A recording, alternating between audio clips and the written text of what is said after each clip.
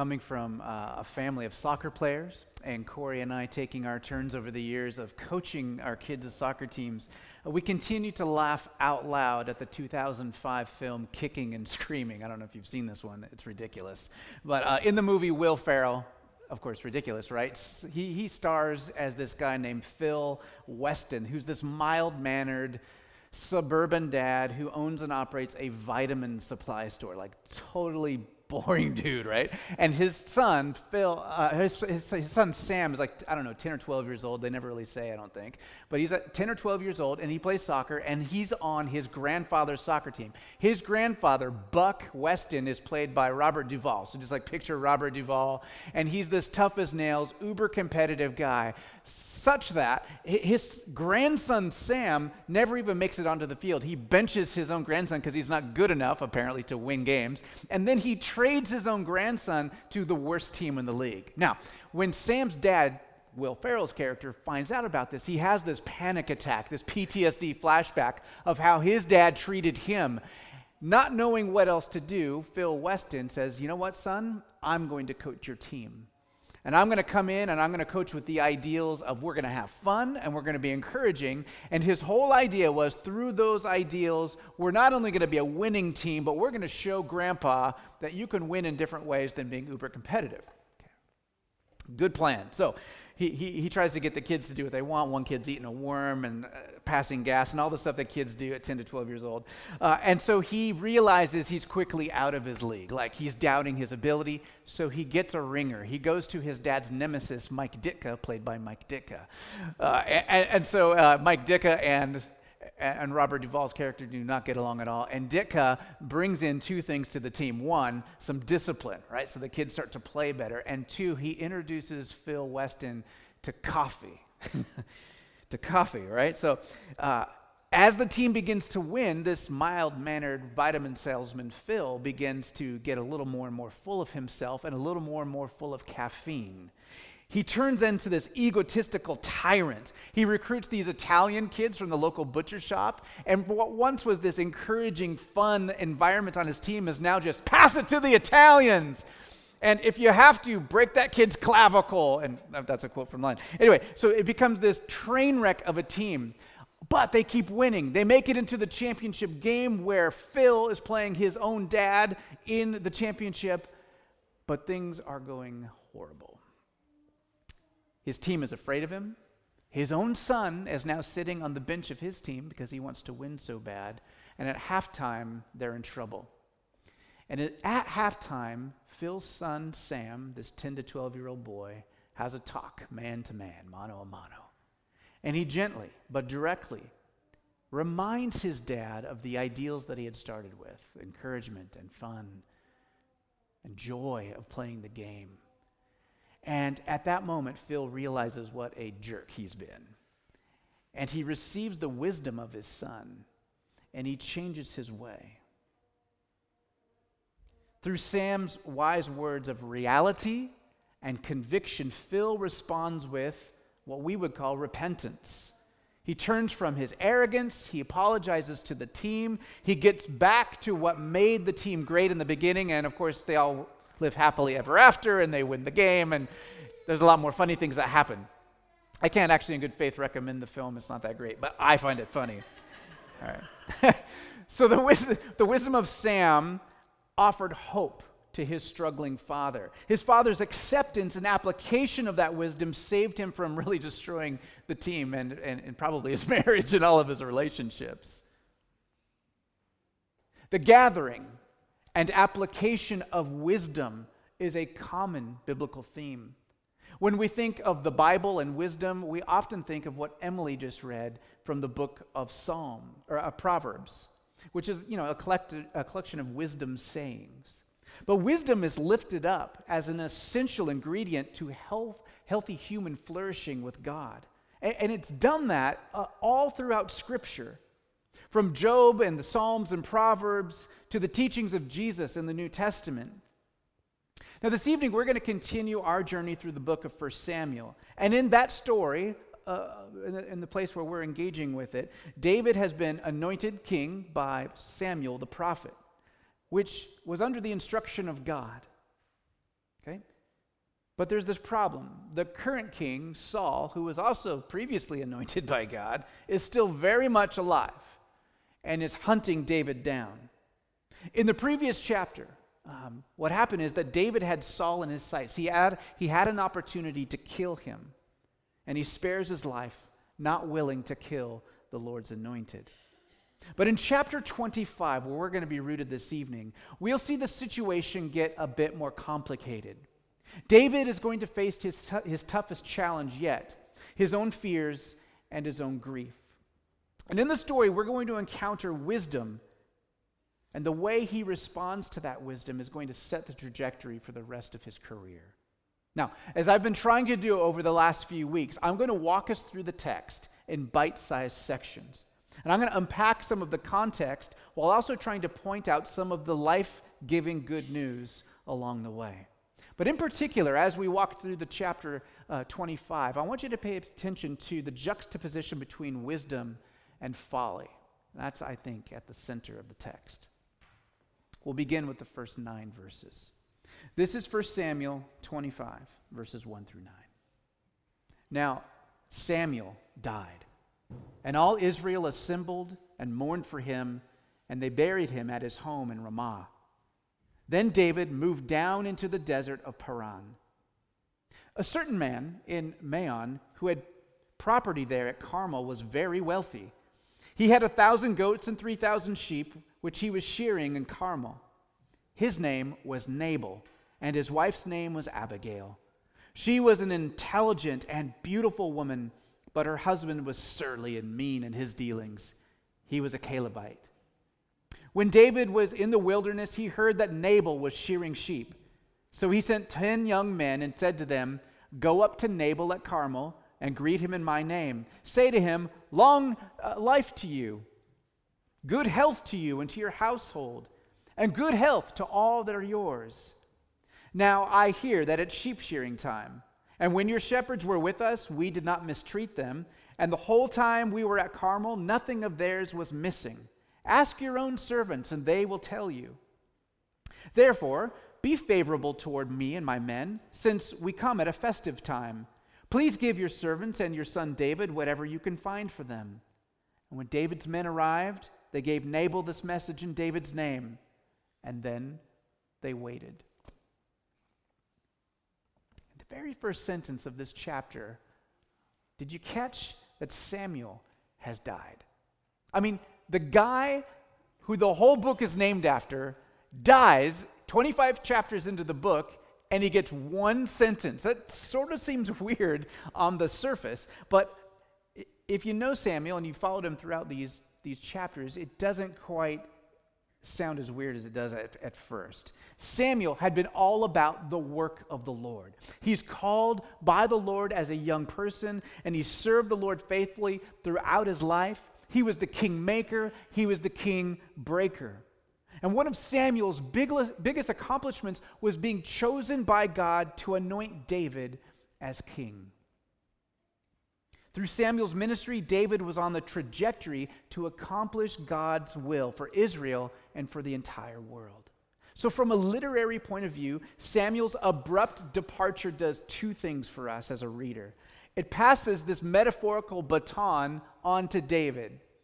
No longer is there a Samuel to kind of be the covering over this. This is David now taking the baton and running it with it, okay? And the second thing that it does is it provides some tension to the story. Samuel's gone, who used to intercede for God on David's behalf and on behalf of the kings. Now what? Now, for a moment, put yourself in David's shoes. Samuel is gone. Saul is still king and trying to kill you. You have 600 loyal men willing to die for you, but they're also encouraging you at every turn to just kill Saul and get it over with. What would you do? Where would you turn? God, at this point, hasn't directly given you any orders except for the promise that one day you'll be king. And he says over and over again that you're the chosen one, but so what? Like, what do I do now? How do you wait well in that kind of pressure cooker, knowing that you're supposed to be king someday, but the current king keeps trying to kill you, and the one guy you could count on to tell you what's up with God, Samuel, is dead? I imagine that David is stricken with grief over the loss of Samuel. I imagine that he has doubts over his calling and questions about what to do next. And in that state of mind of unknowing, David travels to this desert region of Paran where he can kind of hide out, maybe get his bearings a little bit. And it's here that we're introduced to two people, a wealthy man named Nabal and his wife Abigail.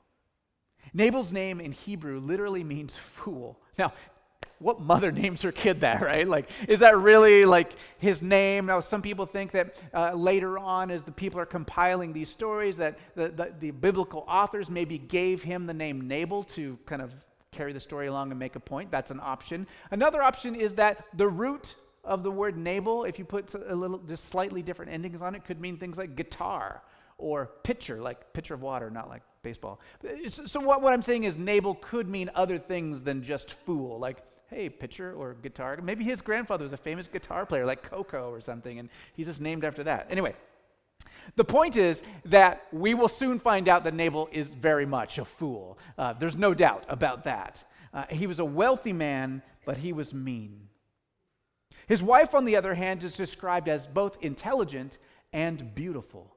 Abigail, that word literally means my father is joyous, meaning like she brings joy to people. Her beauty and intelligence, she is an incredible human being. What the narrator tells us in advance about Nabal being a fool and Abigail being fantastic, David will find out as the story unfolds. But at this point, he doesn't know any better. And he hears that it's sheep shearing time. And for the people of ancient Palestine, sheep shearing was this weeks-long season of hard work and hard partying. People would bring their cattle in, their sheep in from all over the pasture lands. They would come to places like Carmel, like in this story, and they would set up, do the work of the actual shearing, and then they would have marketplaces where buyers of wool would buy, and then in the evenings they would share food together, and they would share wine together, and it could get quite crazy and out of control, but it was just a high point in the year. It's like a harvest type season. For his part, David has a double claim to Nabal's hospitality. First, he and his men had encountered Nabal's shepherds and their flocks out in the fields many times before, and they always treated them well and gave them protection. Right? Second, even if David had done none of those good things for Nabal and his sheep and his shepherds, it was simply the custom in the ancient Near East, as it is today in many parts of the Near East, to extend hospitality to travelers. I mean, David and his men are weary, they're out in there, and it's sheep shearing time, it's party time, and so it would have been expected to give some sort of food and lodging to David and his men.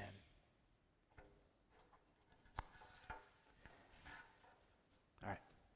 So, that's the story, how it sets up. Let's now see what happens. Verses 10 through 13. An ominous dun dun dun in the background. Nabal answers David's servants, "Who's David? Who is this son of Jesse? Many servants are breaking away from their masters these days. Why should I take my bread and water and the meat I have slaughtered from my shearers and give it to men coming from who knows where?" David's men turned around and went back. And when they arrived, they reported every word. David said to his men, "Each of you strap on your sword." So they did. And David strapped on his as well. About 400 men went up with David, while 200 stayed with the supplies.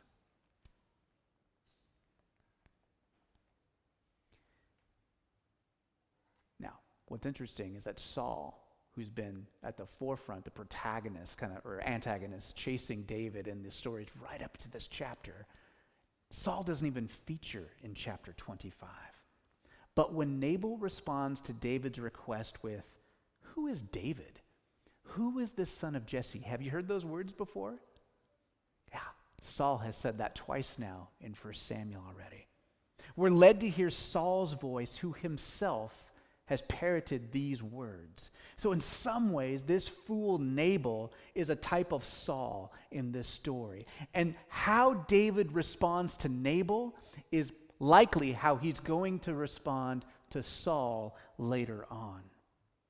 As things are going, it does not look good. Like David, the shepherd boy who defeated Goliath with faith in God and a sling and a stone, the man who wouldn't kill Saul a chapter ago when he had him in his sights in a vulnerable position, is now calling his men to strap on their swords and go get the business done. Right? So with Samuel gone, and David feeling like there's no one to guide him, his choices show he is in desperate need of wisdom. Nabal's a fool, but if David continues on this path, he'll be a godless fool as well. Verses 14 through 22.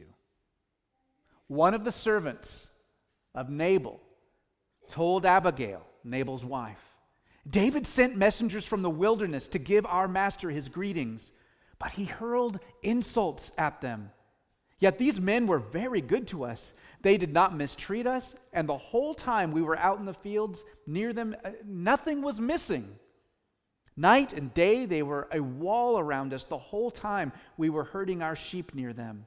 Now think it over and see what you can do, because disaster is hanging over our master and the whole household. He's such a wicked man that no one could talk to him. Now Abigail acted quickly. She took 200 loaves of bread, 2 skins of wine, 5 dressed sheep, 5 seahs of roasted grain, 100 cakes of raisins, and 200 cakes of pressed figs, and loaded them on donkeys. Then she told her servants, "Go ahead, I will follow you." But she did not tell her husband Nabal. As she came riding her donkey into a mountain ravine, there were David and his men descending toward her, and she met them. And David had just said, "It's been useless, all my watching over this fellow's property in the wilderness, so that nothing of his was missing. He paid me back evil for good. May God deal with David, be it ever so severely, if by morning I leave alive one male of all who belong to him." It's a shocking scene. On the one hand, we see in Abigail Lady Wisdom personified. Abigail isn't just a woman who makes one good choice in this story. She has such a reputation for wisdom that even her husband's servants, when there's a crisis, they don't go to him, they go to her. They know that he's a fool and that his choices have put actions in motion that could spell destruction for their whole household, their whole clan, everybody. Abigail is shrewd. And while her husband is off drinking and eating away his wealth, Abigail is leveraging that same wealth to hopefully stay the hand of David by rallying all of these delicious cakes and food and wine to bring to him. Now, even more shocking, though, is David's course of action.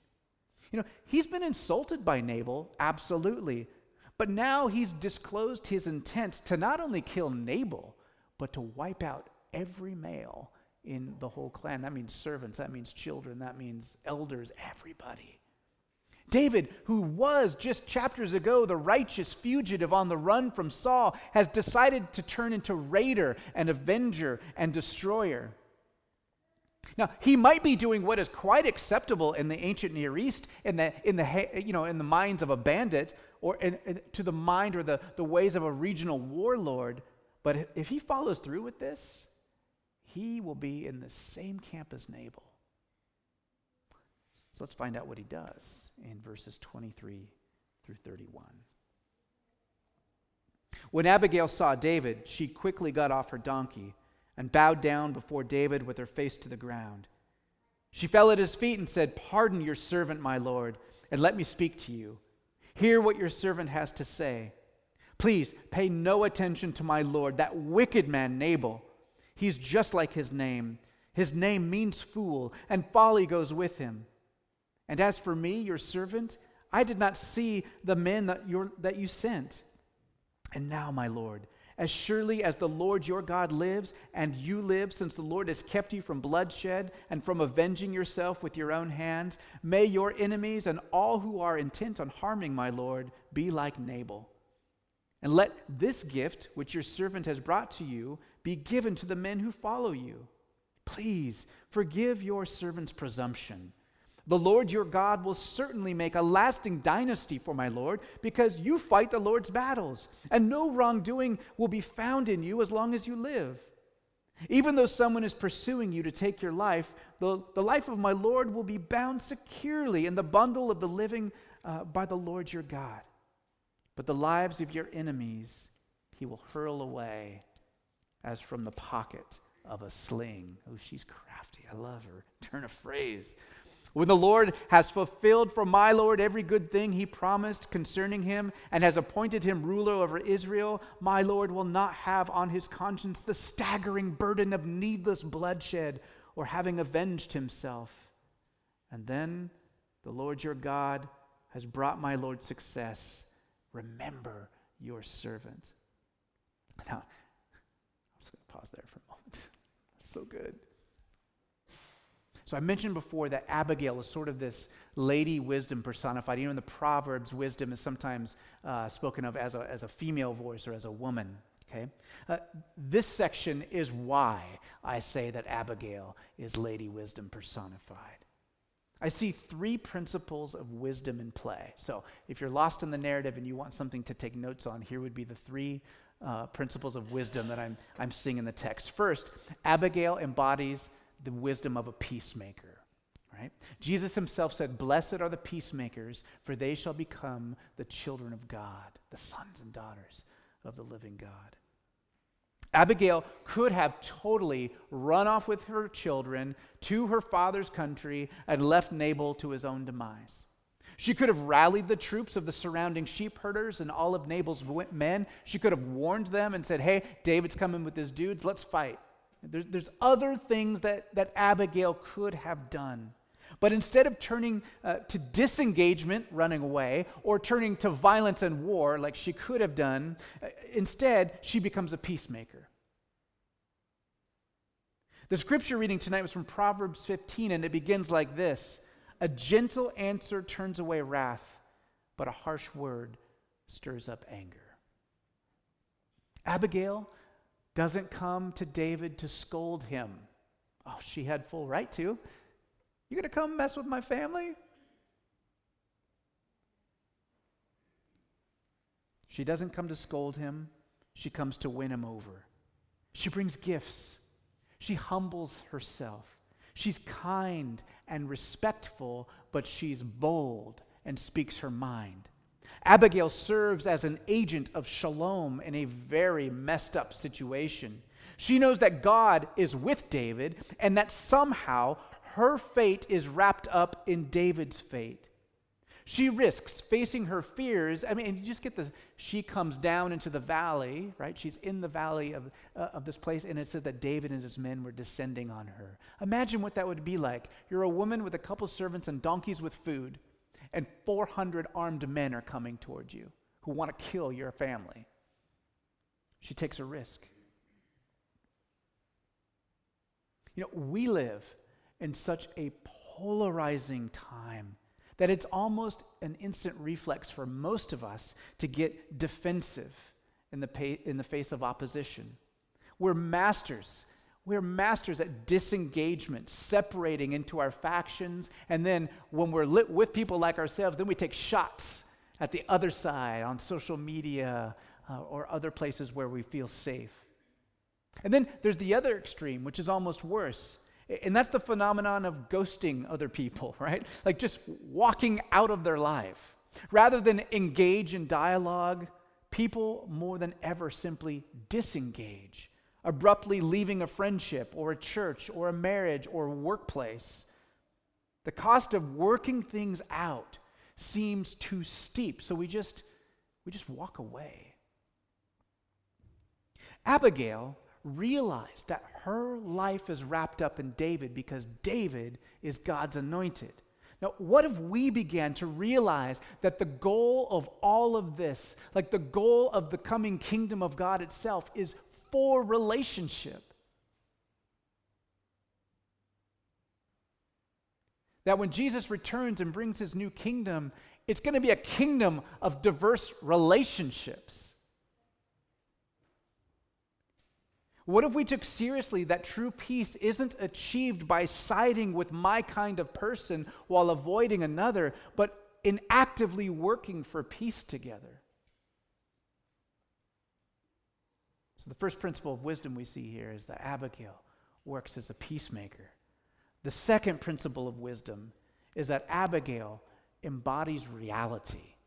Reality. David he's in a place of delusion. We don't know why. I mean, I will always tell you as an exegete, never psychologize a passage, but let's just do that for a minute. Maybe it's his grief. I mean, he's just lost Samuel. He's got no one to guide him. Maybe it's his grief, maybe it's his fear, maybe frustration over how long God is taking to accomplish his plan. He got anointed when he was a kid. Then he served in Saul's army as a commander. Now he's on the run from Saul. It's been several years. He's married a couple people by now, and he's got kids, and when's this going to happen? Maybe it's his band of riffraff that he's put together, these 600 dudes who are from surly lifestyles themselves. Maybe they're putting pressure on him to just be a man of action. Whatever it is, David's not seeing clearly, because the guy who's going to be the king for Yahweh can't be slicing people up for social slights. But we've all kind of been there, haven't we? Maybe you've never strapped a sword on to kill someone, but we get prideful, and that prevents us from seeing straight because maybe we're reading our own press. Or conversely, we get discouraged and our emotions take us really low. Or we get hurt by someone maybe multiple times, and we get bitter and angry and jaded, and we lash out. Part of the role of wisdom is to hold up a mirror to us and to say, this is who you really are. Abigail is wisdom personified when, through a most well-crafted speech, she reminds David who he really is. You are God's anointed. You're his chosen one. You're righteous. She reminds him that it wouldn't be becoming of God's anointed to take the lives of innocent people over a fool like Nabal. The blood on his hands, if he would have done that, would have been a stain he just couldn't get rid of. And so Abigail reminds David of the reality of who he is and the reality of who God is, which is the third principle of wisdom I see here. Wisdom reminds us that the future, your future, is in God's hands. Right? God has been faithful to David, and he will be faithful to his promises to David. God has been faithful to his people, and he will continue to be faithful to his people. Jesus has been faithful to come and to die and to defeat death and to ascend and to be faithful to usher you who have faith in him into his kingdom. That's who you are. That's your future in Christ. So you don't have to make the future happen. You don't have to walk over people in your life to get your way. Wisdom reminds us that the future is not a problem to solve. It's a future to live into. The future is not a problem to solve. It is a future to live into because it's God's. Now, for all the wisdom in the world, and those are three wisdom principles, right? Peacemaker, reality, and reminding that God is the God of the future. The future is his. For all the wisdom in the world, it still takes a response to make any of it matter. If you know the story of David's future son Solomon, you'll know that he asked God for wisdom and God made him the wisest man on the earth. And yet, simply knowing God and knowing lots of stuff about lots of stuff didn't prevent Solomon from going completely off the rails. How could someone so wise go completely south like that? Because he didn't listen to the wisdom. He didn't let it change his life and his behavior and his thought patterns. So let's see how David responds in verses 32 through 55. So Abigail has just gave this wise speech to him, humbled herself, and this is what David says. Praise be to the Lord, the God of Israel, who has sent you to meet me. May you be blessed for your good judgment and for keeping me from bloodshed this day and from avenging myself with my own hands. Otherwise, as surely as the Lord, the God of Israel, lives, who has kept me from harming you, if you had not come quickly to meet me, not one male belonging to Nabal would have been left alive by daybreak. Then David accepted from her hand what she brought to him and said, Go home in peace. I have heard your words, and I've granted your request. Wisdom is always a two-way street. In the Proverbs of Scripture, there are multiple warnings not to engage fools in argument, not to waste wisdom on them, because part of the definition of being a fool is that they're unwilling to listen to any voice other than themselves and their echo chamber, their yes men and women, right? In this passage, David shows himself wise by receiving the wisdom of Abigail. He shows himself wise in two main ways, okay? The first is that he recognized Abigail's intervention as God's intervention. And he gives thanks.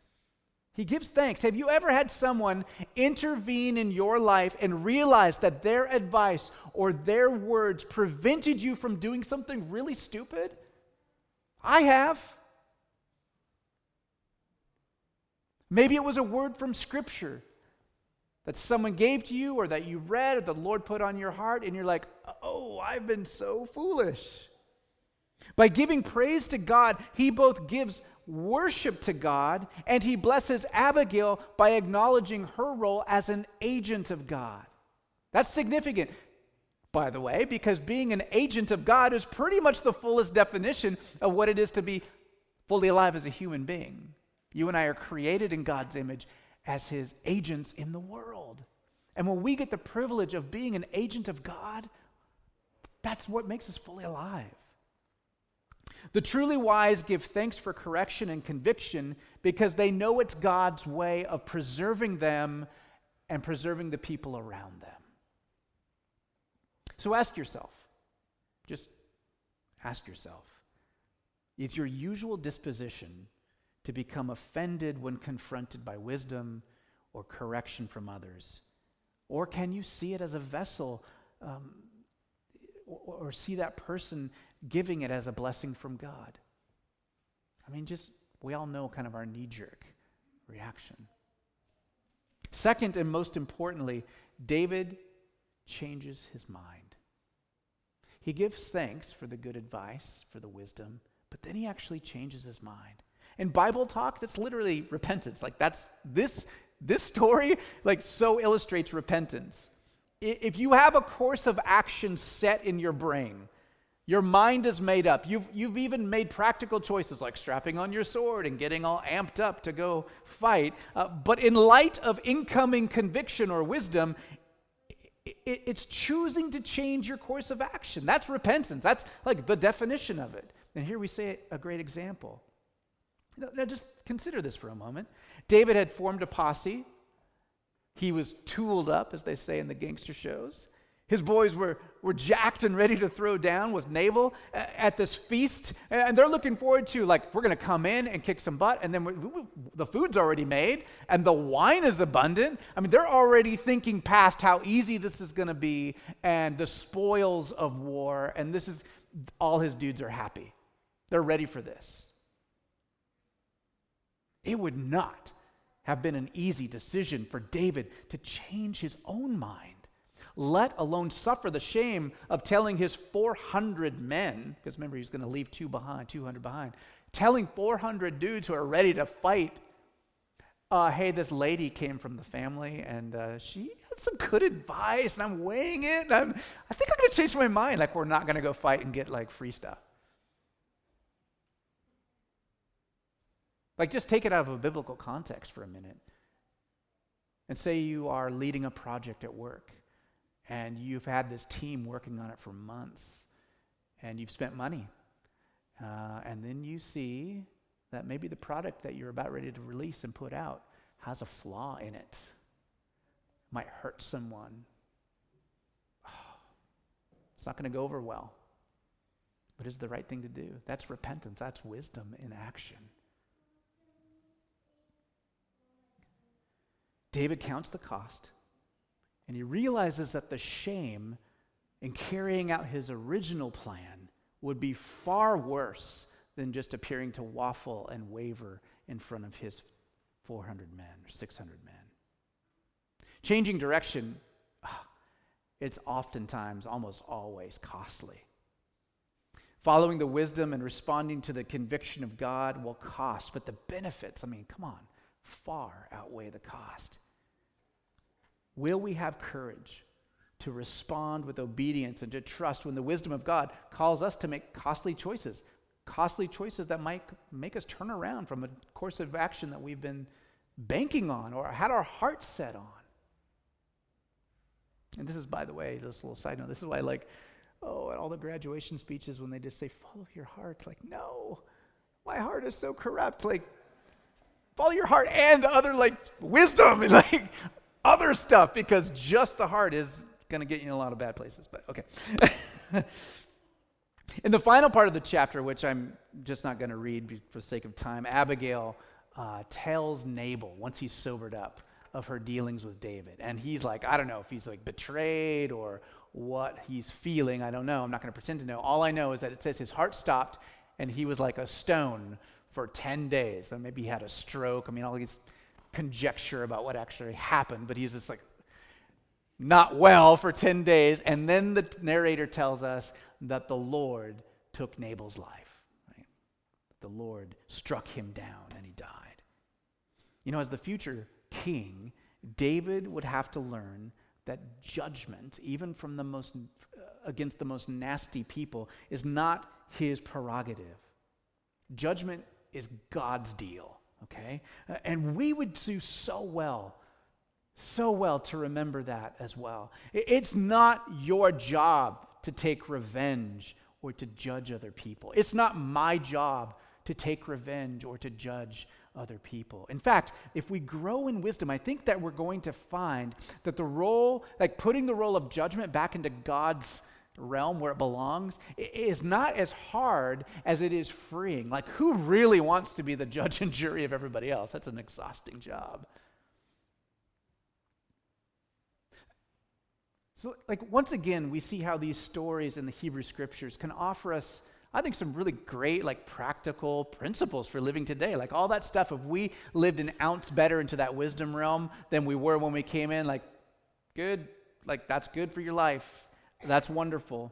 But as I've been saying all along, the title of this series in 1 Samuel, The Rise of the King, it's not merely about these stories or David's rise to the throne. It's the one that David really points to, who is Jesus rising to the throne. In the beginning of the book of John, in the gospel, we read, in the beginning was the Word, or the Logos. And the Logos was with God, and the Logos was God. In the wisdom tradition, the Word, or Logos, was the creative essence of God that gives life. In the story we just heard, Abigail is a type of personified wisdom, helping David see reality, helping align his life and his will with God's will. But in that first chapter of John, we read that the Logos, the Word, became flesh and dwelt among us. In him was the life, and the life was the light of men, women, and children, and the light shone in the darkness, and the darkness could not overpower it. While David and Abigail point to something greater, Jesus is the tip of that point. He's what they're pointing to. He's the king that 1 Samuel ultimately points toward. He is literally wisdom personified. He is God in the flesh. He is the life giver, the light in the darkness, the light of the world, the Savior of all people. Even with Abigail's influence and wisdom, David would eventually, you just keep reading, he goes down a dark path, Darth path. I guess that's the same thing. And so would his sons, and so would all his descendants. Ultimately, that mirror of truth that wisdom gives us, it tells us something not so encouraging, that all have sinned and fall short of the glory of God. That's kind of where we land with the wisdom literature stuff. And wisdom tells us that every one of us needs more than just wisdom and good advice. We need good news, that there's a God who comes to rescue us. And that is the good news, brothers and sisters, of this passage, that this passage is pointing to. The beginning of wisdom for us is to trust in Jesus, who forgives and makes new, who has our future secured, and fills us with his wisdom life. Wisdom saves because Jesus is wisdom and Jesus saves. Would you pray with me? Lord, thank you for the way that these scriptures that are, 3,000 years old, this story, for the way that they can come to life for us today. For still speaking both good advice and point to good news. I praise you, Holy Spirit, that you never stop encouraging us in the direction of Jesus. I thank you that in your grace and mercy, you continue to convict us.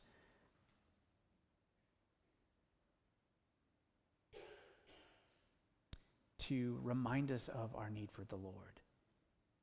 And I thank you that you just as swiftly remind us of his graciousness, of his adoption of us as his children. Help us, Lord, when we're confronted by wisdom that contradicts a way that we've been thinking, feeling, or acting.